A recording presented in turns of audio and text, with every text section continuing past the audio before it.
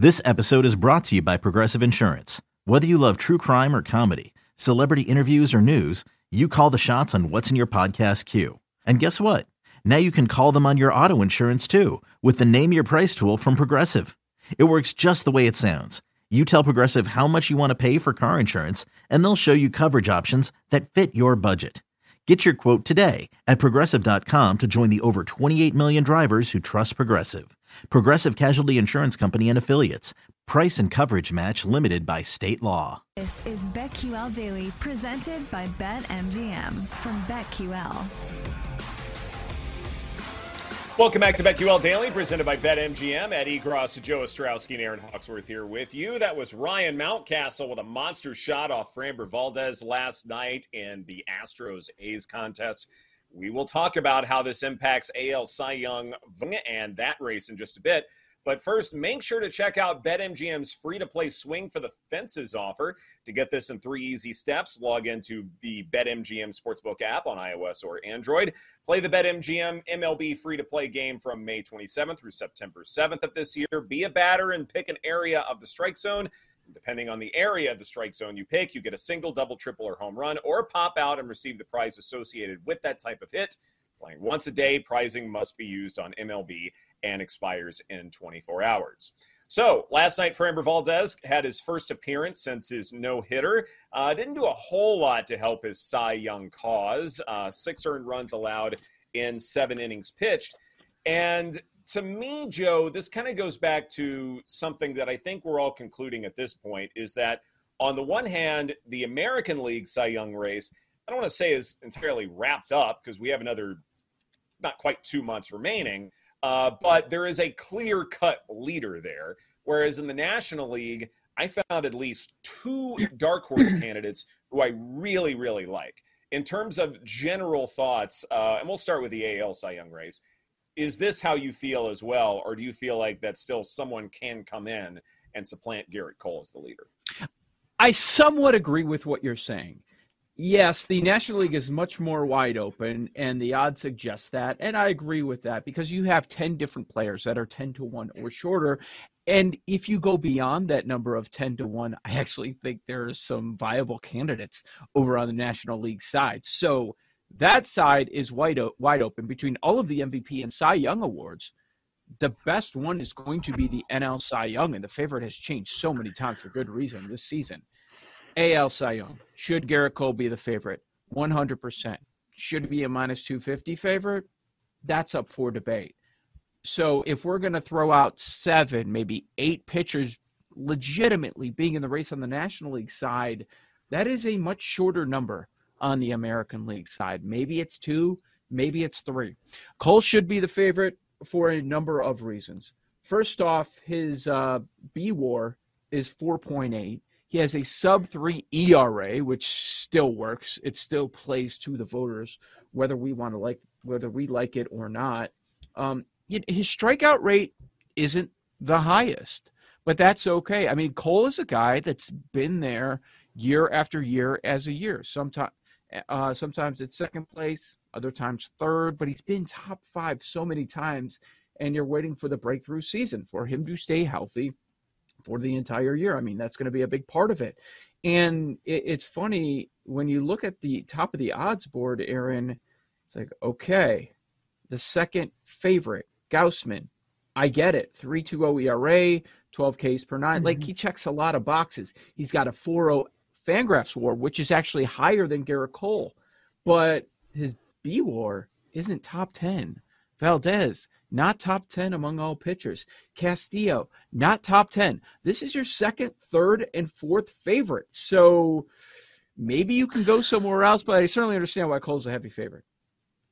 I'm glad you brought up Gausman because that's who I was looking at. And I also wanted to ask you guys, what advanced metrics do you look at when you're looking for futures to bet on this award? Because his xFIP is second right behind Strider. So I'm not really sure. I'll be honest, this is not my forte on Cy Young. So I'm just curious, at this point, what metrics are you looking at if you are going to place a future? What matters most when you're looking for a winner? Aaron, you've come to the right place. You have come to the right place when it comes to advanced metrics and projecting such things. So, baseballmusings.com does all the work for me, thank goodness. And it has basically posted a model that Tom Tango put together years ago as far as forecasting Cy Young possibilities and things like that. It's the enhanced Tom Tango Cy Young points model, and it's been pretty good as far as predicting who Cy Young winners are going to be. And some of the key metrics: innings pitched, earned runs allowed, FIP runs allowed, strikeouts, and wins. Joe, you talk about us not liking ERA. We really don't like pitching record, but the model has done fairly well. It includes wins, so I guess we have to look at that as well. So looking at this model, but hey, if it's predictive, then who cares? But if you look at this model, Garrett Cole in the American League is running away with this. He's got 73.9 points using this model. Kevin Gausman is roughly 4 points behind, which is a sizable margin, but you could also make the case that at plus 480, Gausman's still very much in the hunt. So maybe that's worth a flyer. But then there's a massive drop-off after that with Nathan Eovaldi and, Framber Valdez, George Kirby, guys like that, with Valdez, even before last night not being, a sterling performance, that he really, really wasn't in the conversation to begin with. So to me, Garrett Cole could very well be running away with this thing. And I still like sort of the overall approach to the American League. You really only have like two guys, maybe a dark horse third, who are very much in contention. It's the National League that seems much more wide open, Joe. Mm-hmm. Yes, agree with all of that. And my sigh was really just about the voters. And I'm glad that they take this ERA into account in wins, because it matters what the voters are doing. It doesn't matter what we think. If that's how you should define a quality starting pitcher, it matters what the voters are still doing in 2023. So, yeah, that's really interesting. Like, I'd like to make a case for Gausman, but there are some metrics that would suggest that that's not the case. I guess if I'm looking elsewhere, why isn't Eovaldi higher?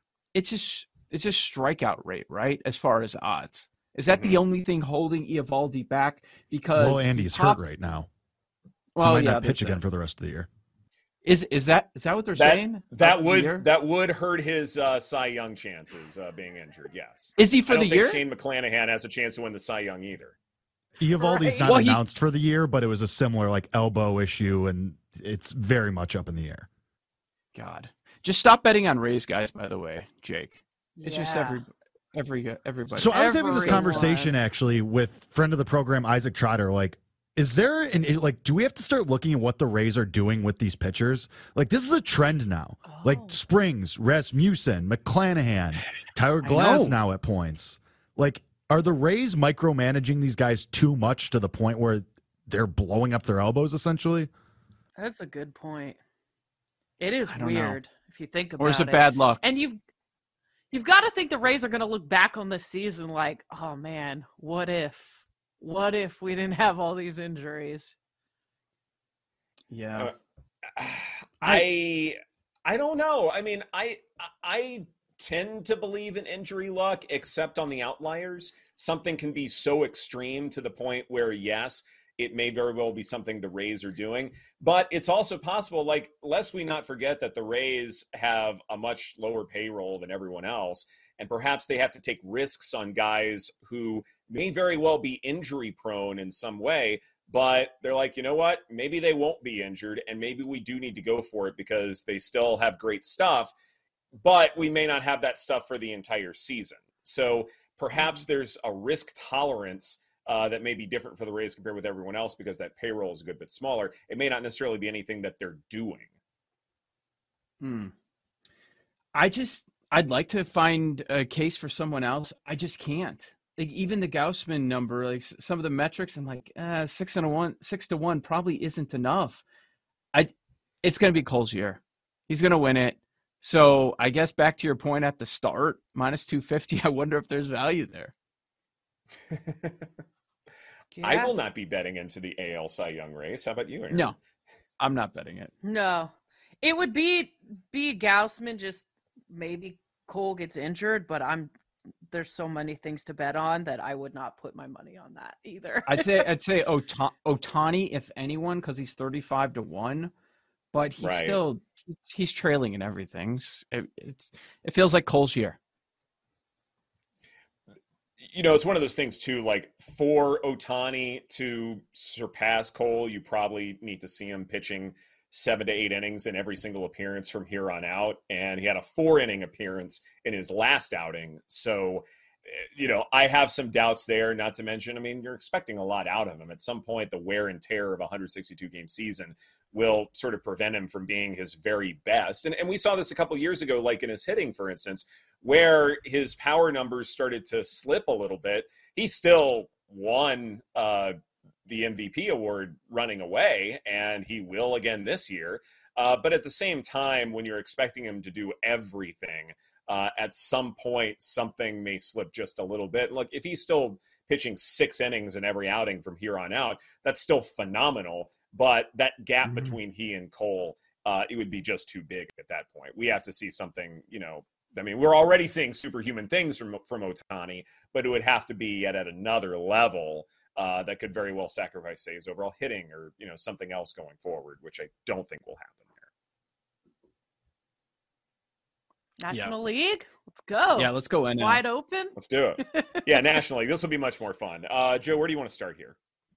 Well, Gallen's a favorite 2-1, Snell 3-1, Justin Steele 5-1. You get to Strider, Webb, all shorter than 10-1, Burns 10-1, Wheeler 15-1. Those are the names that are in the conversation at the moment.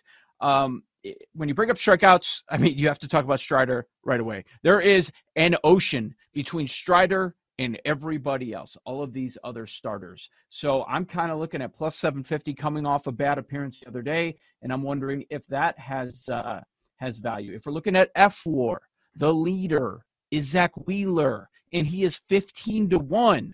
That's screaming a little bit of value. Second in FWAR at 4.0 is Gallen, the favorite. Strider also pops there.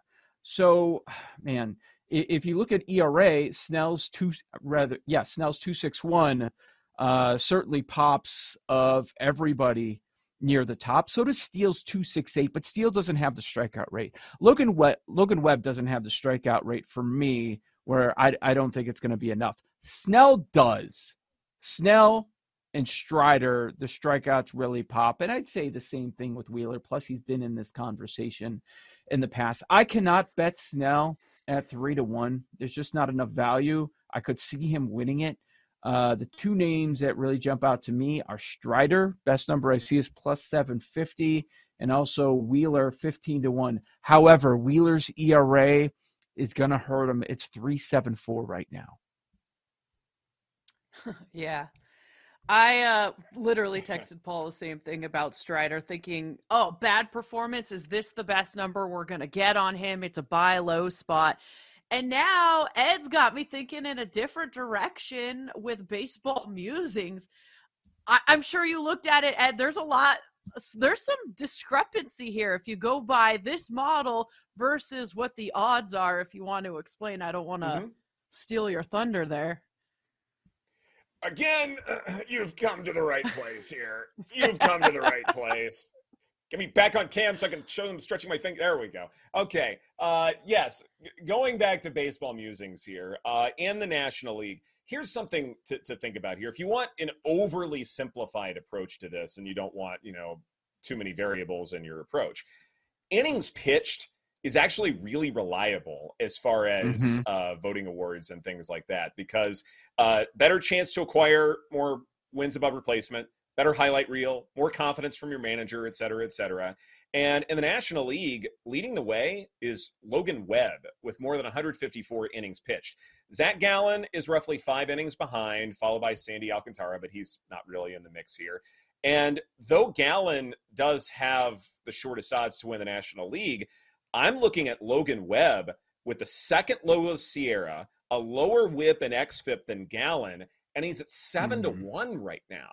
And now we are paying even more attention to the Giants because the Diamondbacks are falling apart. They now have the longest losing streak in baseball right now. The Giants could very well snag a wild card spot, so that means Logan Webb's going to be part of the baseball conversation in general. I think there's great value with Logan Webb. And the other guy, if you do go by the Tom Tango model, is Justin Steele of the Chicago Cubs. He's at 5-1. His numbers are not that much further back than Zach Gallen's. And so my two guys I think make the most sense are Steele and Logan Webb. You're not worried about strikeouts with those two? They don't seem to matter very much. I mean, everything else is hunky-dory with them. So, I mean, strikeouts I think matter, but they're not everything. And you have to factor in other things as well. And, that's kind of the deal there. This is BetQL Daily presented by BetMGM. Coming up next, we go off the board and a broadcasting sensation returns to his rightful place right here on the BetQL Network.